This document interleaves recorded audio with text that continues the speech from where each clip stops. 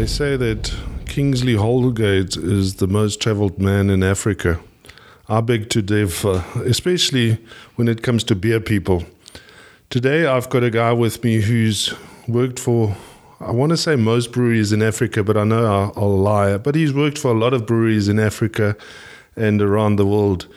And I first met Louis Peters when he came back from Tanzania and worked for Bavaria Breweries in Joburg. Welcome to the show, Louis. Thanks, Holger. Louis, you are a beer guy. You started with SAB, hey? That's correct, years ago, yeah. But not in Sandton. No, not in Sandton. I can say that, okay, although I was a rep for SAB for 2 years in South Africa, but since then my career took me north of the borders. Okay, yeah. So where did you start repping? With SAB, I started at Tanzania Breweries. I was fortunate enough to live in the northwest of the country in a place called Mwanza and looked after northwest Tanzania. Was that your first job? It was not really my first job. It was my first expat job for SAB. That was after 2 years in SAB as a sales rep. Yeah. Where, in Durban? Or? In east of Pretoria at Waltloo Depot. Okay. Yeah. And so, just as a normal sales rep? I was an off-premise rep and loved it. I think that was 2 of the best years of my life. I think being a rep for a fantastic company like SAB is awesome. I was part of an amazing team, great sales manager, and a lot of the fundamentals that I apply even today came from those, were laid in those 2 years, through that passion of SAB and the drive for excellence. It's amazing, yeah. When I interviewed the guy from Durban Poison, one of the local brewers, he said to me, he's looking for sales reps. He's only got one criteria. They must have worked for SAB before. Yeah, no, because I can understand that. They train them properly, and they choose them properly, I guess. Yeah, I guess so, Dan. Yeah. And I think what was amazing about SAB is how they generated that passion in a very short space of time. So there was that drive for excellence, extreme competition, so you had to be on top of your game to survive in SAB. And I think that's why they grew to the massive company that they were, yeah. And how did you get to Tanzania? Did you put up your hand? Well, I had a passion for Africa. I hitchhiked as a student, in the early days up to Malawi. So Africa was part of a passion for me. And my first career discussion, when my boss asked me, where do you see yourself in 5 years? I said, no, I want to work in the rest of Africa. And at the time, it was unheard of. It was not really the done thing. But that little seed was there in the back of his mind. And 2 years later, somebody phoned him and said, we need somebody to develop the sales reps for SAB in Africa. And he said, I've got the guy for you. And if I was still calling on the customers, and the phone call came through and said, do you want to do sales development in Africa for SAB? And I said, yes, done deal, I'm going. And that's how I ended up. So for 2 years, Holger, I did sales development for SAB in Africa as an independent consultant. I had to resign from SAB. It's strange, but it's true. And then for 2 years, I did this in all the countries where SAB was operating at the time. And then they asked me if I wanted to join SAB again, but this time as I think it was called Market Development Manager for Northwest Tanzania, but effectively regional sales manager. So how do you train people if you don't... you got to understand the people and the cultures and that to train them or not? Is it all the same? Well, no. I think you must be culturally sensitive. There's no doubt about that. And that's never been something I've struggled with. I tend to connect with people quickly. So that's one of my strengths. So I think that combined with my comfortableness in the rest of Africa, and my willingness to work with them in the trade and not just in the classroom. So I spent a lot of in-field time coaching sales reps.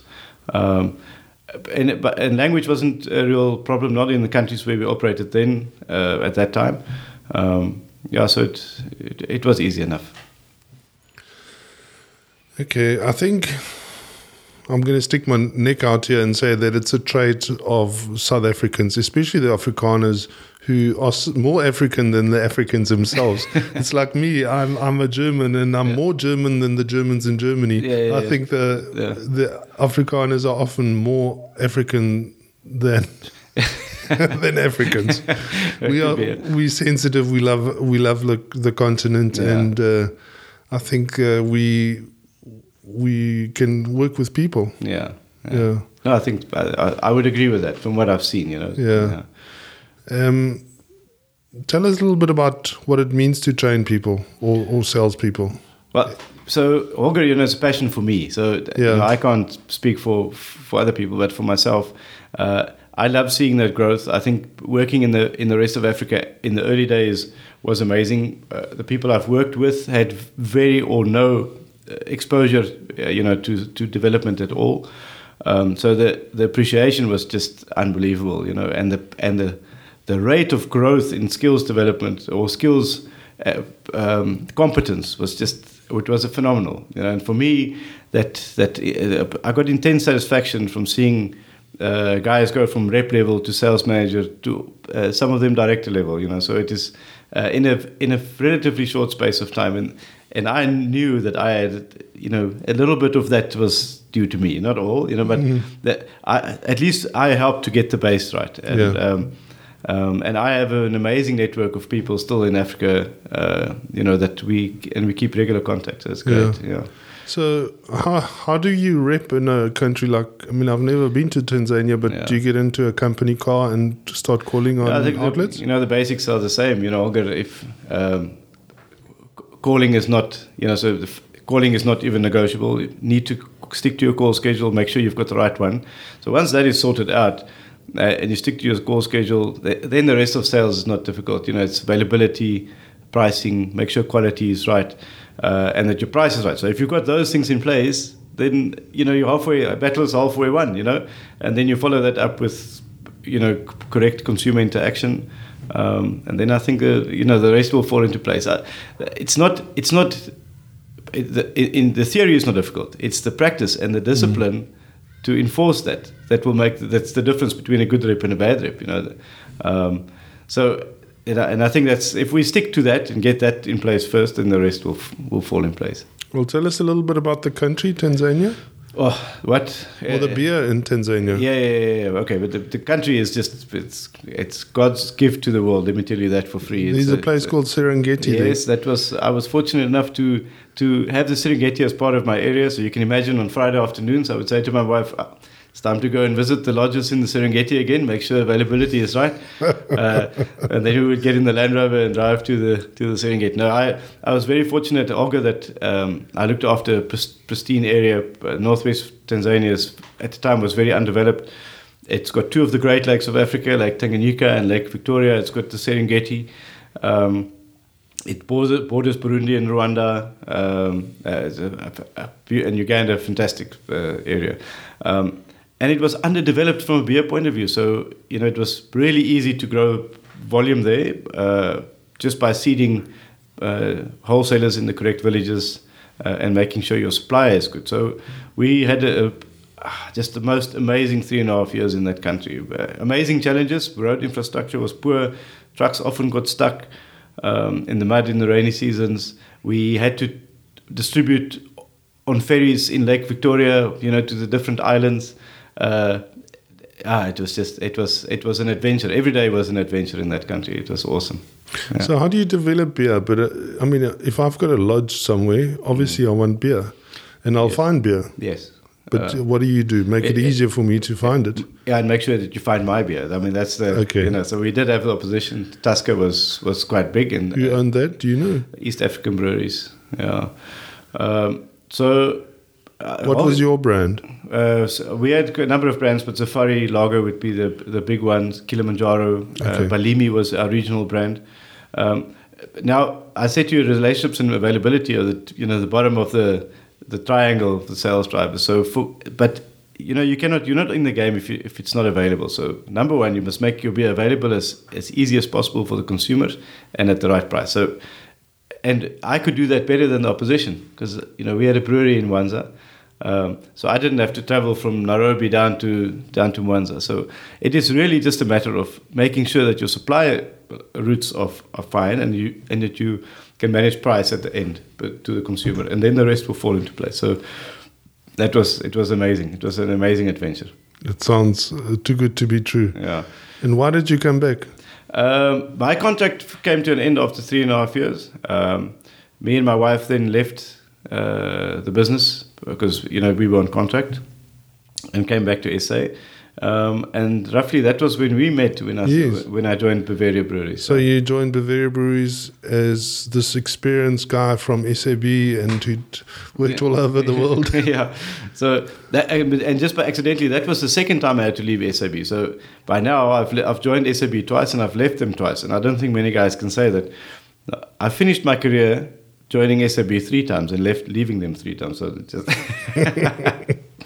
Okay, and Bavaria, was that when... Who owned Bavaria when you... That was the Swinkles family. So okay. That so the current owners. Yeah. Listen, that was it was... I missed the beer business. I came back. I was without a job for a while. I did some consulting work here and there. But I missed the beer industry. So I was fortunate enough to get that. And I think I worked for Bavaria for 4 or 5 years. That long? Yeah. And that was the time that my kids were born. So it was a great time for us to be in South Africa. Yeah. And I enjoyed the exposure to a small family business as opposed to, a big corporate. And by small, you mean, I think they have 5,000 employees. Yeah, but not in South Africa. Not in the South African sphere. Yeah. What was the market like then? I mean, what year was that? Can you remember? That was 2004-ish, Okay. 15 years ago. Yeah. It's a long time. That's a long time ago, yeah. So the market was completely different then. So that was, really, I actually never worked in South Africa. I had those 2 years with SAB as a rep, and then in the 4 years then with Bavaria. But I didn't really know the South African market that well. And we were up against it. I don't know if you remember, but our brands were small. It was relatively unknown. Here in KZN we had some franchise, but from the rest of the country it was relatively small. So we had a big drive at the time to get into the key accounts, a big off-premise drive. And I think we were fairly successful. And I think the secret weapon there for us was the Bavaria non-alcoholic. It's a great brand, and that was imported. It was imported. Was the brewery still going at the time when you worked there? Yeah, we brewed the Bavaria Draft and the premium Bavaria Premium, I think it was. Yeah, in Centurion. Yes. But a lot of my effort went into making sure that we get ship Bavaria non-alcoholic into Cape Town. We shipped some containers into PE and Durban direct, so that cutting down on the cost, transporting just from Durban to Pretoria and then back down again. So I think people forget how long Bavaria non-alcoholic has been on the market. Yeah. So that's 15 years. Yes, and it's during our time that we got into Woolies and those those key accounts where I still see it, it's still doing very well. And if you think, I started with Bavaria in 94, so that's 25 years ago. Yeah. And we built quite a strong following in KZN on the back of the draft, and especially the light. Yes. The light we did extremely well.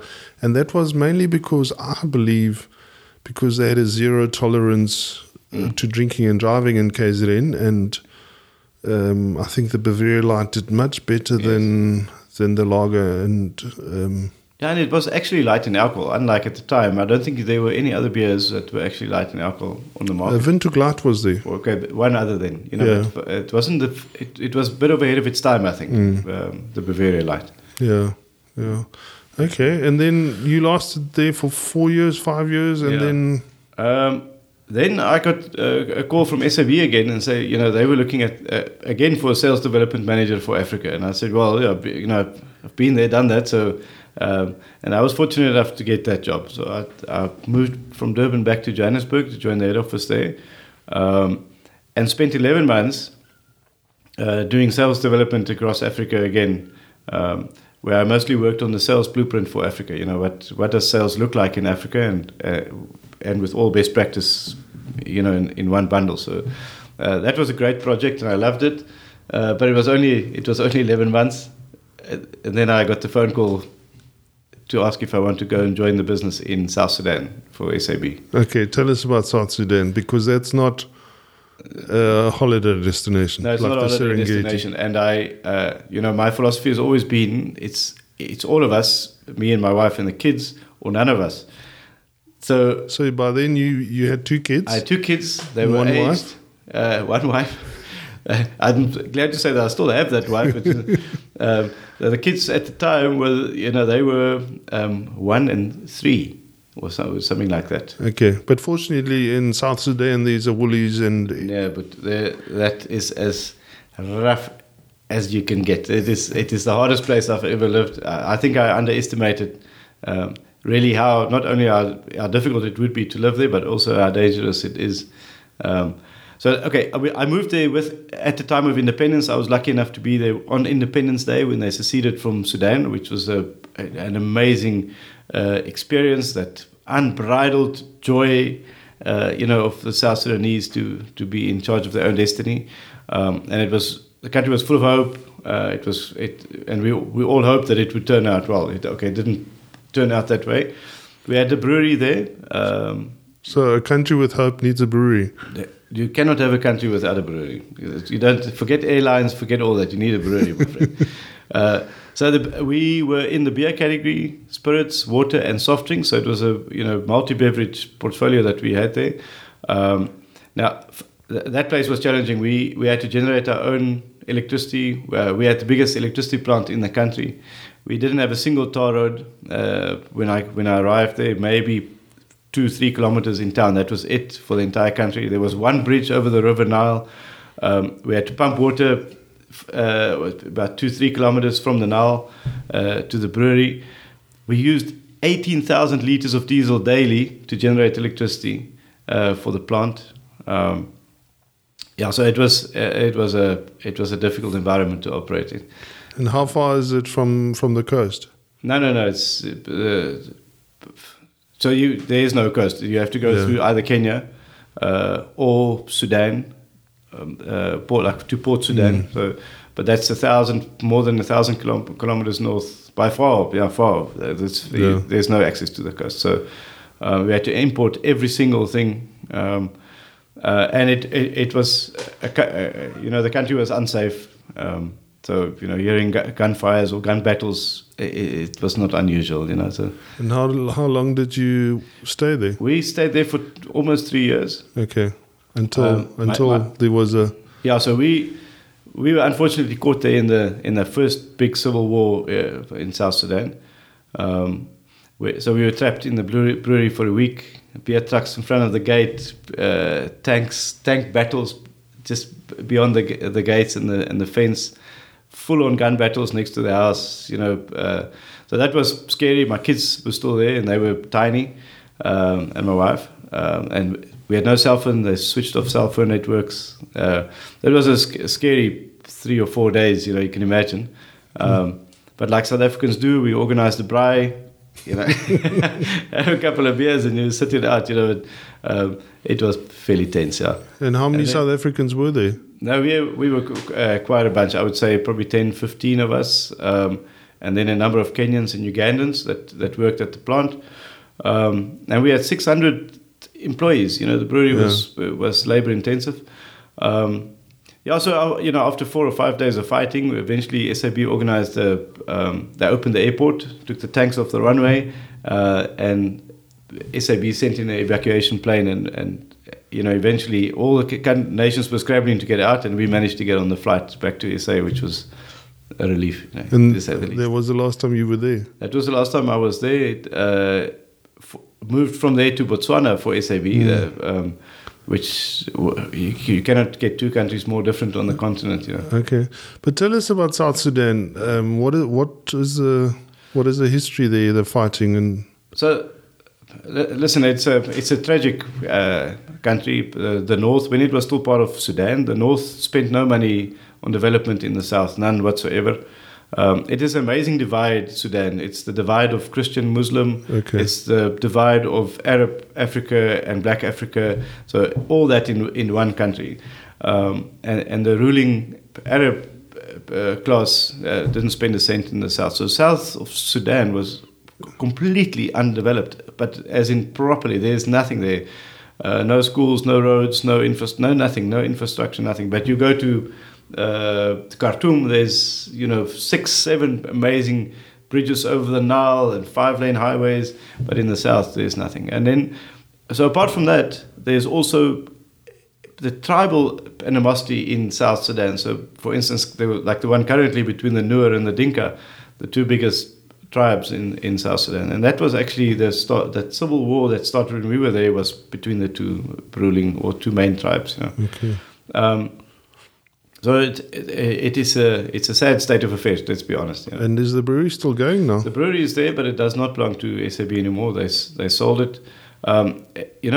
Olga, the issue there was not that we couldn't sell. We could sell lots of beer, soft drinks, water. That was not the problem. It was that you could not convert your local currency into hard currency. So you could not pay your suppliers. And eventually you sit on a mountain of money in South Sudanese pounds, but you can do nothing with it. And your supplier is saying, listen, we're just going to stop supplying you if you don't pay us. So that was the death of that brewery. It was not the fact that we couldn't sell. It was not the war. It was the fact that we couldn't get our money out. And how many salespeople did you employ there? I had 3 sales teams, about 20 salespeople. Okay. Yeah, they're all on motorbikes. Lovely.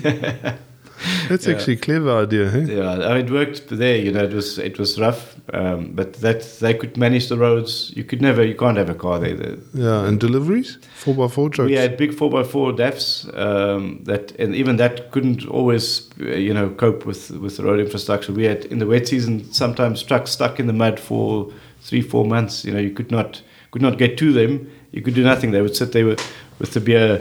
And then in the dry season, you hope that the truck can get out again. So it was, we distributed beer for probably 700 k's on the Nile. And that was probably the most reliable distribution route in the entire country. With ships. Yeah. What do you call barges? Them? Barges. Wow, interesting. Yeah. So that was it was a very interesting place to live in. Yeah. And have you got photos of those barges? Yeah, I can find photos. It would be interesting to see that. Yeah. Well, interesting place to live, yeah. Yeah, and then, so you say you stayed there for 3-4 years? Yeah, 3 years, yeah. 3 years. Short of 3 years. Okay. And then to Botswana. To Botswana, which was a big or steep learning curve for me, because I then joined, it was still part of SAB, but I looked after the traditional African beer portfolio. So Chibuku, for those that know the brand name. It's a well-known brand, isn't it? Yes. So I knew nothing about traditional African beer. I made I made the mistake of thinking that it's easy. Yeah. Because it's a cheap beer. It doesn't look like it's difficult to sell, but I didn't fully appreciate that we're working with a 5-day shelf life beer product, and that consumers prefer day 3 beer. So the fact that you have day 1 and 2 beer in an outlet means nothing. That's equivalent to out of stock. If you don't have day 3 and 4 beer, then you're not in the business. And trying to manage that was the steepest learning curve of my working career, for sure. So you got to explain that. So the beer lasts for 5 days. Yes. The consumer doesn't drink it on day 1 or on day 2. Day 2, no, because then it's too sweet. Because there's too much sugar in. It's still fermenting. So it's still fermenting in the box. Yes. And day 3, 4, they'll drink. They're happy. And day 5, it expires. So you're lucky if somebody drinks it on day 5. But so you literally have to keep the pipeline full with day 3 and 4 beer. So where is that day 1 and 2 beer? Is it in the shop or is it in your warehouse? No, it must be in. It's either it cannot be in the warehouse. So the warehouse hardly keeps stock. It must be on the truck, on the way to the customer, or at the customer on day 2. So you must keep that pipeline full. So we worked 365, 7 days a week, Christmas, New Year. The delivery vehicles never stop. Because if you miss one day, then your pipeline's got a gap in it, and eventually you're going to run out of day 3 beer.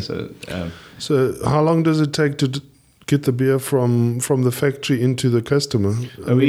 I think our furthest supplier route was from Francistown, where we had a brewery, to Mahun in the north, and so. But the primary distribution truck left every night. To little depots. To the depot in Mahun for the next day's distribution. So it gets tight. At the height of summer, it is the expiry date is actually not 5 days. It makes it a bit shorter. It It's could be 4. 4. Yeah. So because then the beer ferments, obviously it's too hot. Yeah. In winter, to be honest, we had 7 or 8 days to work with. Okay. And then what you see is in winter your volume actually goes up because you can actually work on a little bit of stock pressure. Where in summer you always walk the line of out of stock. Okay. That you must always be Just too little. yeah. Otherwise you're right off stock. That Yeah. is, yeah. And who writes it off? The manufacturer. It is the understanding in the industry is that if you get stuck with expired stock, that's your problem. Okay, we commit to minimum 3 deliveries a week to help you keep your pipeline full. So you don't. There's no need for you to overstock. Okay. So if you do actually overstock, It's your fault. It's your fault. Yeah. Yeah. So how do you make that beer? Well, it's maize. It's a fairly simple process. You cook your maize. Porridge. Make porridge with sorghum malt and pitch your yeast, and there you go. And in the box and off, and there you go. And so the biggest competition is probably homebrew. Homebrew in Botswana. So in Botswana we didn't have an official opposition, but homebrew was the main opposition. Yeah, because they make it themselves, the customers. Exactly. So, but homebrew was only a factor if our distribution was poor. Okay. Because of convenience. Because of the convenience, yes. And you don't want to cook it today and only drink it in 3 days. 3 days. So the better our distribution was and the better we kept the pipeline full, the less the impact of homebrew. Wherever homebrew was an issue, I knew that our distribution was the cause. So it was not, homebrew was not really a problem unless we were not on top of our game. Yeah. And is that where you told me there was quite SAB had a powder business as well? Yes. So the beer powder product, or beer powder, is a phenomenal product. So because you don't sit with the expiry problem. Okay. And you cook, you brew today, drink tomorrow. So, or you can start drinking tomorrow, of course. And that helped us a lot with getting into the deep rural areas like the Kgalagadi area, north of Maun. There are certain areas where and that could compete directly with homebrew. So, and because it really makes it easy to brew the homebrew. So what did that little kit consist of? Was it just the actual plant? No, the product that you sold. No, the beer powder is it's the maize in a powder format with the sorghum malt powder format with yeast pitched in. All you had to do was add cold water and let it stand overnight. You don't have to boil it. You don't have to do any of that. So it is a simple process. We've done all that for you. So that was a real competitor for homebrew. But and was it on the same truck? No, that went through the grocery channels. Okay, FMCG. Yes. So you'll put that next to sugar, maize meal, and all that. So that we never sold that on the beer side of any of the businesses, and it also didn't go with our trucks because then it would compete directly. The intention was never to convert our convenience pack consumers to homebrew. It was to compete with the homebrew guy, then to convert them to Chibuku beer powder. Okay, yeah. So maybe this is an offline question, but something like King Corn, is that similar or is that? No, it's not similar. King Corn is is traditional beer. You cook that. It's almost a 3-day preparation process. Okay. Yes. So that it's sort of similar, but with that you still have to add sugar. You still have to add the yeast. You still have to add. So that is a rather complicated and long process. Where our product was 1 day process. And the powder, is that available anywhere else in the world? Or? Yeah, it's all over. So it's very big in South Africa. If you go to the Eastern Cape, you'll see pallets. And what's it called there? I can't remember now, but there's quite a number. Yeah. So it's a big product. And the brewery then runs every day, flat out. It never stops. Yeah. We fortunately we had 2 breweries there. So when I don't know if you remember the tremendous drought in Botswana. So we couldn't brew in gabs. There was just no water. So the brewery in Francistown had to double up and supply. So we lost volume there. That unfortunately supply lines were long. The brewery didn't have the capacity, but at least you could see us through. But that problem was resolved. So the breweries went flat out. No, there was no stopping. Mm. And you could sell everything you made, or did you? There's a very involved forecasting process. So you never brew. Okay. You brew on expected forecast, and you make that forecast daily. So we brew today for what we say we'll sell tomorrow. So you don't brew up. You never keep stock. So it's a data-driven business. 100%. And your floor stock is maybe half a day. So you literally go from the packaging line onto the trucks and out. You don't keep stock on the floor. That's never the intention of this business. So you'll sell, a business that sells 1 million hectoliters will hardly have warehousing. It's not how it works. Yeah. Beer goes on the truck to the customer. And the beer business in Botswana? The normal beer? Yeah. Clear beer? Yeah, no, it did well. It was maintaining. It was also about a 600,000 hectoliter business. Mainly South African brands, apart from St. Louis, which is the national brand in Botswana. But completely 100% SAB. SAB, yeah. Yeah. The rest all imported. Our position imported. Is there a little bit of Windhoek? Yeah, but all the brands that you find in South Africa you'll find there, but at a price. So I think the big advantage was that we brewed locally, so a little bit of a price advantage. Yeah. Okay, and how long did you stay in Botswana? 3.5 years. Until the SAB InBev takeover, yeah. And then we all got retrenched, and it was a good time for us to move back to Durban, because then my oldest son was just about to go to high school. So to high school? Well, that happens next year, but at least it gives him a bit of a stable base to go, And schooling in Botswana, was that homeschooling or was it school? The kids were in Thornhill Primary, absolutely a brilliant school. Yeah.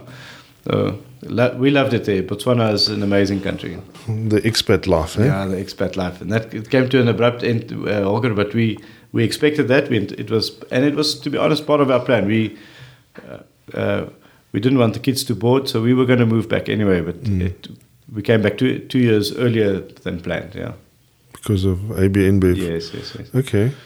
And now you're back in Durban. Mm-hmm. And it's been 2 years now, and 2 exciting years. Yes, I was nervous because at first because obviously there's no jobs in Durban. There's no job in Durban, but it's still a great place to live. So it was our choice to move to Durban without work, rather than maybe say Joburg, where we could find something to do. We wanted to move back here. Yes, and then the exciting couple of exciting things happened then.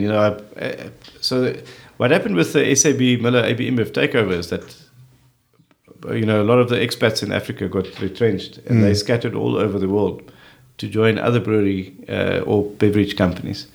So as I landed in Durban, I got a phone call from an ex-colleague of mine that worked for Awash Wines in Ethiopia, and he wanted some sales development done with his team. And I said, yeah, of course, I'll go. So I had about 6 visits up, or 6 weeks worth of work up in Ethiopia. And if you say wine, that's grapes. Yeah, it's grapes, but it's quite interesting. They make their wine from raisins. So yes, they have their own farms in Ethiopia. Wine farms. Yes, wine farms. So that's the Italian influence, from the time when the Italians were there. Okay. So. But they don't make their wine from grapes. They make it from their own raisins. It's very sweet, and it's a cultural drink. So this is not something I understood when I got there, because wine. But it's a sweet wine that they make a type of sangria with. Mix it with lemonade and half a beer, and everybody drinks that. It's not a small product. It is. What massive. Is it called? Yes. I can't remember what the. I can't remember, yeah. But fantastic. So it is not a difficult thing to sell because people want it. Again, I come back to my availability and price, and that was your determining factor. Yeah. So make sure it's available, make sure it's visible, and make sure that you sell it at the right price, and you'll be successful. So it was just to get that discipline into the sales team. So, but in what format is this now? Is it in 750 ml bottles? 750 ml like bottles. Does it look like our it wine? It looks like our wine. And then they mix it afterwards. Yes, they they get the wine bottle, they get a jug, and in the jug then they mix it to make the sangria type product, and then people sit and enjoy that. It is actually quite amazing, and it tastes very nice. On its own, the wine is not great, but as a mix. Yeah. So the alcohol is in the wine, and the other stuff gives it. And a little bit of beer that they add. So remember, it's beer, wine, and lemonade. Okay. Yeah. Interesting. Yeah. And then you have that with raw meat, and then Bob's your uncle. Raw meat. Yeah, that's what the guys eat up there in mass. So explain that. No, that's culturally, Ethiopians love raw meat. We also eat raw meat. It's called biltong. Yeah, but not dried, my friend. That is, the carcass hangs there, and they cut the raw meat off. And they cut the fat off, and present it nicely on the plate, and you dip it in a sauce and you eat with your sangria type. Yeah. I haven't heard that. Yeah. So it was fascinating. What an amazing country, what amazing ancient culture that they're very proud of, and they have to be proud of it. It's awesome, It was an eye opener. I know one of our craft brewers always goes up to Ethiopia, where it's from Dryman's in Centurion, and he also makes the local the beer. Yes. Taj, I think they call it. Okay, yes. And he's I don't know, he does some consulting. With the honey. Yes. He does some consulting in Ethiopia, but he brews this thing locally, and he's got his little market in Joburg where the Ethiopians live, and he supplies them with the Taj it's nice. It kicks like a donkey, my friend, but it tastes very nice. Yeah. Okay, so interestingly enough, Olga, there's quite a vibrant traditional beer, segment in Ethiopia too. I'm not saying that beer tastes very nice. It does not taste nice at all, but it's there. Can you believe it? Yeah. So, what do you mean traditional beer? Like Chibuku okay. type, yeah. But, so there is a market there, but it's all homebrew driven at the moment. There's no official, traditional beer business there. Okay, no branded business. No branded business. But you said interesting that there were a lot of breweries in Botswana. I mean, in Ethiopia. Ethiopia, yeah. Almost all the big brewers in the world, are present there because it's the most populous landlocked country in the world. I didn't know that. So there's yes, Ethiopia has got a lot of people. Yeah. And they don't mind drinking alcohol. So you want to be there. It's an extremely competitive market, and in my opinion, a very difficult place to operate because the brewers fight on price rather than on brand equity, which makes it difficult to establish a brand. If you don't, basically the lowest common denominator is price, and that's what they fight on. So it's not a market that I would want to join, for instance. Yeah. So interesting. I was approached by Andre Passman, and he says, "Don't you know a retired beer guy? We want to establish a draft beer business in Ethiopia." And I said, "Oh, that sounds interesting, but it was only for your contract, and what do you do afterwards?" Correct. But listen, if you've got nothing to do for the year, go there because it's a great country to experience, and definitely worth going. But extremely competitive beer business. Very, very much. So one of the brewers, I don't know what it's called, is owned by the Swinkels, the Bavaria breweries. Yes. And then Vasari Beverages also owns a brewery, and that's Dashin, I think. Yes. So Dashin is big. The Swinkels family, their brand's Habesha. Okay. And it's a fantastic brand name. They really hit it on the nail there. The Ethiopians associate with Habesha. That's the little, it's like a little boy with the little afro. That's their logo, and you see that all over Ethiopia. So they really nailed it from a naming point of view and a logo. And the brand's doing extremely well. It's good beer. Well, all the beer in Ethiopia I can tell you, is great quality. So, but their beer is also fantastic. Yeah. Okay, but what for me is interesting that Vasari, which is owned by Vivian Immerman. And now Vivian is a South African who now also owns KWV, or his company. And they say he's the second wealthiest beverage entrepreneur or liquor entrepreneur in the UK. Wow. He bought White and Mackay and sold it for a fortune, one of the big Scottish distillers. And yeah, he also owns KWV now. And Yeah. obviously he's invested in Ethiopia. Yeah. I think they also have bakeries and other food products in food companies in Ethiopia. Yeah. I've been to their brewery, or one of their breweries there, and they run a good business. Okay, and then how long were you involved in Ethiopia? You said you Yeah. did a couple of trips, so I it did a wasn't few trips for Awash, and then I also did some work for Zebedar, which is one of the smaller breweries owned by a Belgian family. They've since been bought out by one of the big brewers. But Zebedar was also a nice brand, a beautiful brewery, about 100 and 150 k's out of Addis. And I did some field work with their sales team, which was great. and the product, normal lager or Belgian beer? No, normal lager. So that seems to be what The African goes beer. down well. Yes, like standard middle of the range, lager. But again, great quality. Good brand. There's nothing great. It's just a very competitive market, and I think for a smaller brewer to survive will be difficult in Ethiopia. The big guys will eat you.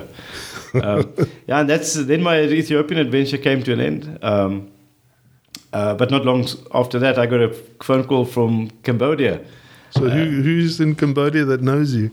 Another ex-SAB Scattered. director that ended up there, and they needed some sales development done for their sales team. So explain to us where Cambodia is. So Cambodia is Southeast Asia. It's just south of Vietnam, Thailand, Laos. So On the coast, or is everything it's on got a the coast, but not as long as some of the other Asian countries or East Asian countries. A very active beer market, per capita consumption of over 60 liters, which I wasn't prepared, I didn't expect that. So massive family business, 5 million hectoliter plus. a local family? Local family. They're really into construction, cement production, banking. The beer business is just an afterthought, and they have a 5 million hectoliter business. So to put 5 million hectoliters into perspective, we Googled what Heineken is. Heineken, yeah. And So Sedibeng in South Africa is? their capacity is 7.5 million hectoliters. So that's the capacity. Capacity of the brewery. Yeah. These guys are selling 5 million hectoliters, and it's one family owns it. Yeah. It's And the surname's not Heineken. It's not Heineken. Somebody that we not... No, we're not familiar with. Yeah. So, Jorge, that was an eye-opener. The East Asian market is extremely competitive. So this brewery sells water, soft drinks, energy drinks, juice, and beer. But Any brands that we know? no, you won't. It's all local. So I think we only know Bintang or something like that. No, it's all locally launched Cambodian brands. But 95% of their volume still comes from one brand, one pack. It's Cambodia Lager, and it's in a can. So Wow. interesting. Yeah. And the competition? Everybody's there. Heineken's there. Carlsberg's there. Guinness. So everybody. Okay. They're the biggest lager producers, but I think their share is 35% of the market. So the rest then all have smaller share, but it's extremely competitive, and you also compete against imported products from Thailand and so forth. So it's a competitive market, but a fantastic world-class brewery, excellent quality, really good brand and brand name strong. And how did you end up there? Oh, you got a call Yes, got a call from from the Old Boys Club. the Old Boys Club, yeah. So, I did about a year's work. I did 8 or 9 trips to Cambodia, really worked with the reps. We did some theory, but a lot of my time there was spent working with the guys in the field, again, working on simple things like visibility, availability, price, building that relationship, getting the call schedules right. Amazing business, yeah. It was a privilege to go there. Yeah. So the more we talk, the more I realize this Old Boys Club is working. Its work is active. Yeah. Have you got a WhatsApp group? No, we're not there yet. We're not there yet. We're working on it. Yeah. So I just remember now that your Old Boys Club also worked when you were at Bavaria, because you had a Yes. story. You wanted Yeah. to paddle across one of the lakes you mentioned earlier, Lake Tanganyika, was it? Yeah, so it was a dream of mine. So Lake Tanganyika is the longest lake in the world, and it's In the world? in the world. Yeah, so Okay. it's never been kayaked before 2008, and I wanted to be the first one to do it. So me and my friend Mornay decided to go for it again over a couple of beers and a braai. He said, okay, Well, it's a much better idea than starting a brewery over a couple of beers. No, 100%. Well, my wife wouldn't agree, but anyway, so eventually What year was this? It was 2008. 2008. When I worked for Bavaria, yeah. Yeah. And then Holger, we managed to get a kayak sponsored by Paddlejak, Johan Lewitz down in Houtbaai, and he got it was a double kayak that he made for us, Paddlejak Swift, and he got it up to Joburg, but we had to still get it from Johannesburg to the southern end of Lake Tanganyika, which is 1,000 kilometers north of Lusaka. So it's very far from Johannesburg, and that's where the beer network kicked in. Yes, the Old Boys Club. Yes, because I asked our transporter at the time that took beer to the southern Congo. I forgot their name now. Moody Blues. So I asked the guys from Moody Blues, guys, can you perhaps take this kayak and drop it for us in Lusaka? And they said, yeah, no worries. They put it on the beer truck. How did it get to Lusaka? No, on the Bavaria beer that we exported to the southern Congo. So he was on his way to Lubumbashi and he had to pass Lusaka. So I said to him, Sakis, you're going to go past Lusaka. Just drop it for me at SAB there. And he said, yeah, no problems. And I phoned my friends at SAB and said, will you receive a kayak for me? I said, yeah. So the kayak made it to Lusaka for free.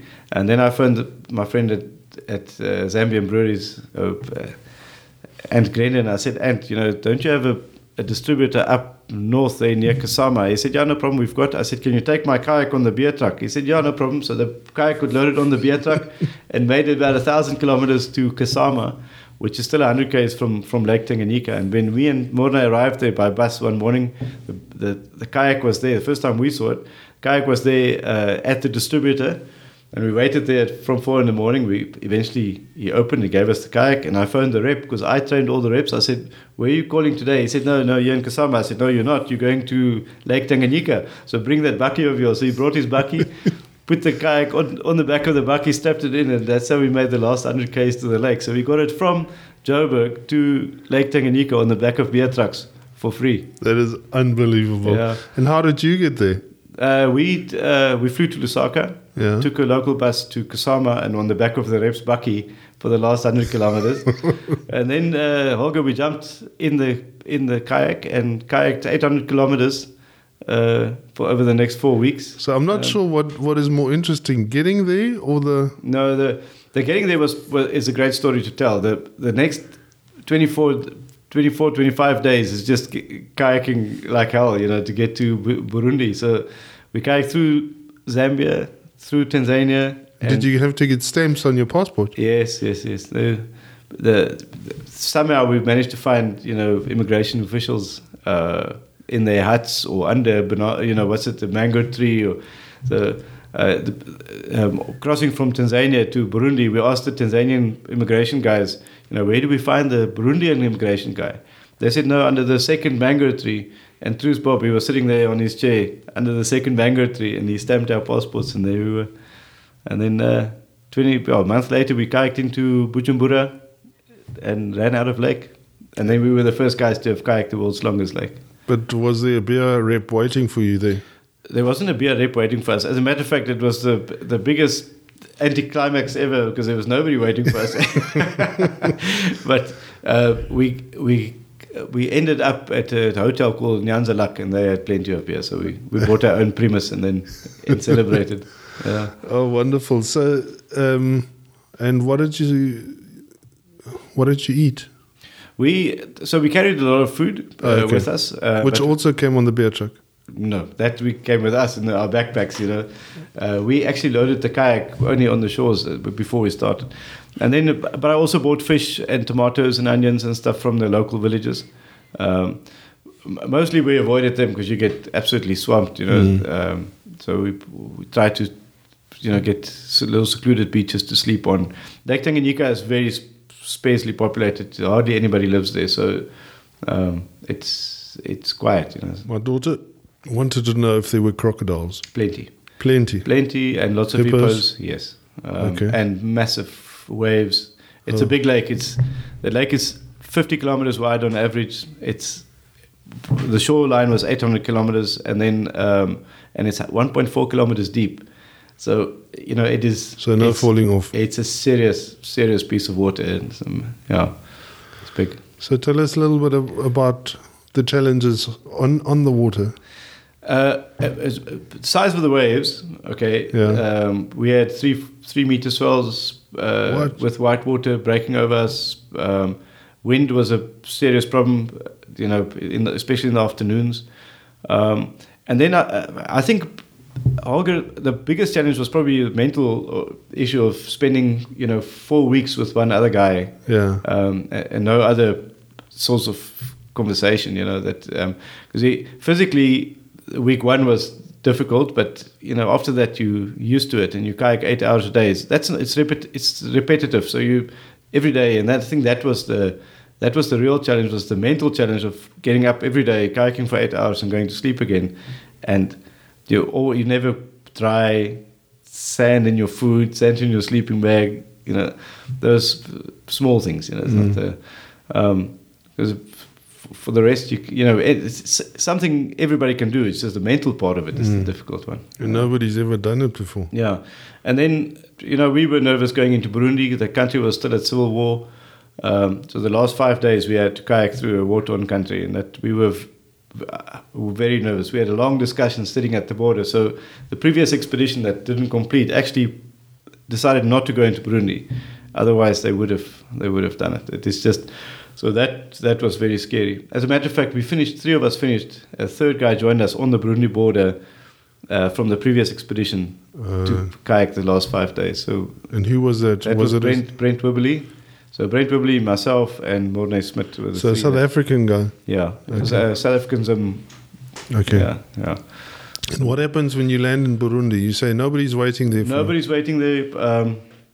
But fortunately, I had some. So remember, we did live in Mwanza. So friends from Mwanza drove all the way to Burundi to pick us up and take us back to Mwanza, and we flew back. Remind me where that was. Which country? Tanzania. That's Tanzania. Yeah. And how far was that? No, that's a long drive. That's also over 1,000 kilometers. Okay. But they were quite keen to see us finish. So, okay, it's a long story, but they were actually in Burundi, and all the expats came out in their boats to meet us on a sandy island just outside Burundi. And we all had breakfast there. And then they were supposed to meet us there as a welcoming party when we finished, but they all got stuck in the beers and they forgot. They lost track of time. So when we finished, we were the only ones on the beach. We had to wait for them to come and take pictures of us. So the guys picked us up there and drove us all the way back to TZ. And we flew back. Yeah, sounds like lovely stories. Yeah, it's all good memories. And what are your plans now? What are you doing now? Okay, I'm still consulting, but I signed a contract with United National Breweries to look after KZN, the KZN sales. Which is Ijuba. Ijuba, yeah, traditional African beer, and Mageu on the non-alcoholic side. It's a business with amazing potential. And again, it's just getting the basics in place, which we're working on now. So for the next 6-7 months, I'm dedicated to make that business in KZN work. Yeah. And why a 6-month contract? It could be longer. Okay. Yeah. Is that from your side or from their side? I think it's by mutual agreement. Okay.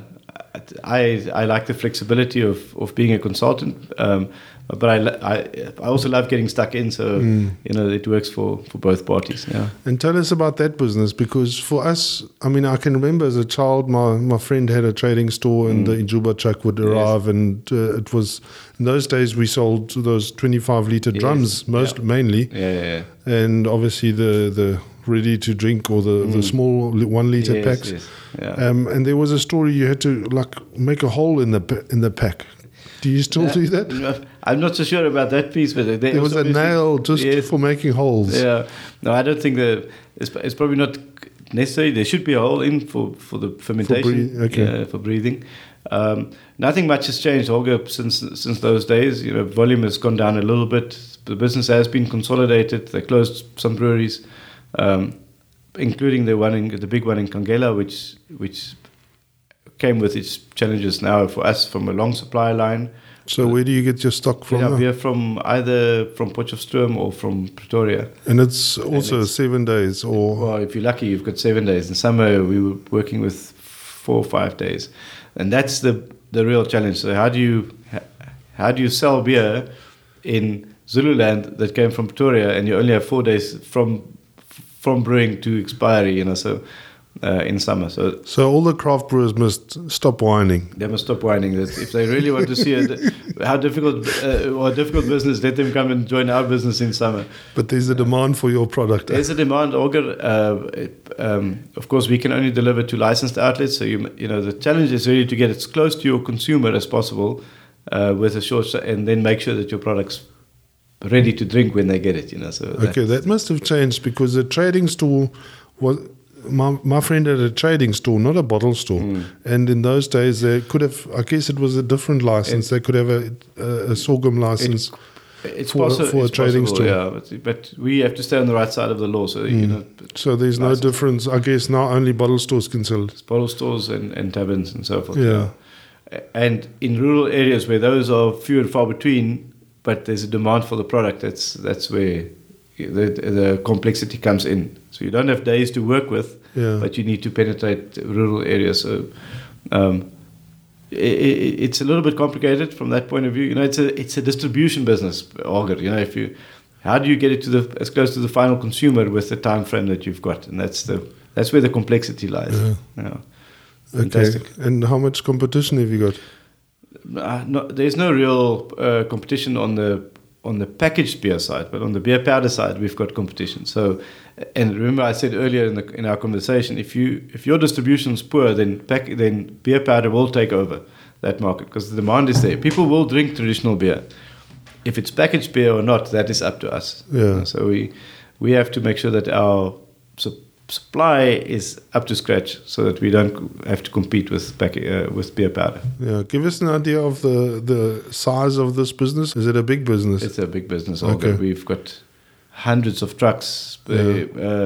Primary distribution trucks run day and night. You can imagine, from the brewery to supply. We will receive 3 interlinks here in KwaMashu a day. And that will have to be redistributed and sold. And quite far, because if you're going from KwaMashu all the way to Zululand. All the way to Zululand, in Gwavuma, right up near Kosi Bay. On the flats. Yeah. Wow. It's far. We cover the whole of South Africa. Every day. Yeah, every day. Yeah, so it's like the bread guys, except you don't have a bakery in every town. Correct. That is exactly like that. Yeah. Interesting business, and how you've come back to that sorghum, how it stayed. I mean, you obviously got this gig because you had some experience. Yes, but there's something about the sorghum business, Holger, that's very interesting. It gets into your blood. I think it's the complexity of it. So if I look back at the clear beer business now, it is simplistic. You've got 6 months or 4 months shelf life to work with. You can create stock pressure.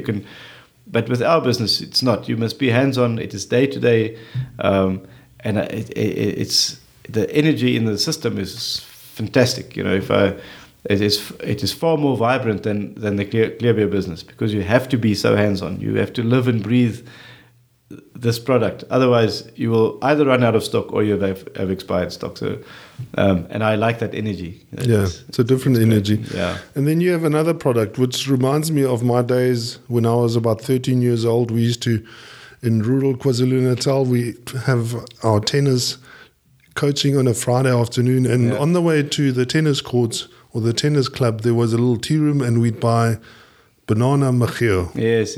And that was our lunch. Yeah. No, you also sell that. Yeah, so we sell machio as part of our portfolio. It's currently not a big part, but it's a product that I think's got amazing legs. The fact that it's non-alcoholic, so it just opens up every grocery that you go past. It's a food supplement. So it's great for rural kids. It's available got different flavors. So I'm very excited about the Mageo part of our business. Okay. Yeah, for me that was always a lovely snack. I mean, everybody else, if you didn't grow up with it, it wasn't something that you would drink. It's funny, my kids don't like it. I love it. I still drink it regularly, when I do trade visits. But my kids are not that into it. But for me, it's the equivalent of yogi sip, but just maize-based,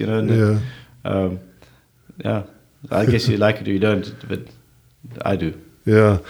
Well, Louis, thanks for joining me today. And now the listeners will know why I say that you are probably the most traveled beer rep in Africa. You've seen a lot of countries. How many countries have you visited in Africa? No, 15, 16. Okay. Yeah. Wonderful stories. Yeah, Olga, thanks for your time too. Yeah. For inviting me. Lovely. And if you ever, do you still do, obviously you full-time employed now for these 6 months, and then you still looking for gigs on sales training? If anybody needs sales development done for their teams, I'm there. I'm hands-on. I love being in the trade. I can help with strategy, anything that, so if you need something done, I'm there. Yeah, there you go. Louis worked all over the world. Thank you, and good luck with your selling sorghum and Mageo. Thanks, Olga. Cheers. Thank you for joining us on this podcast today. This podcast was brought to you by DrinksBiz, a powerful network for business owners and professionals in the beverage industry. To find out more, please go to www.drinksbiz.co.za.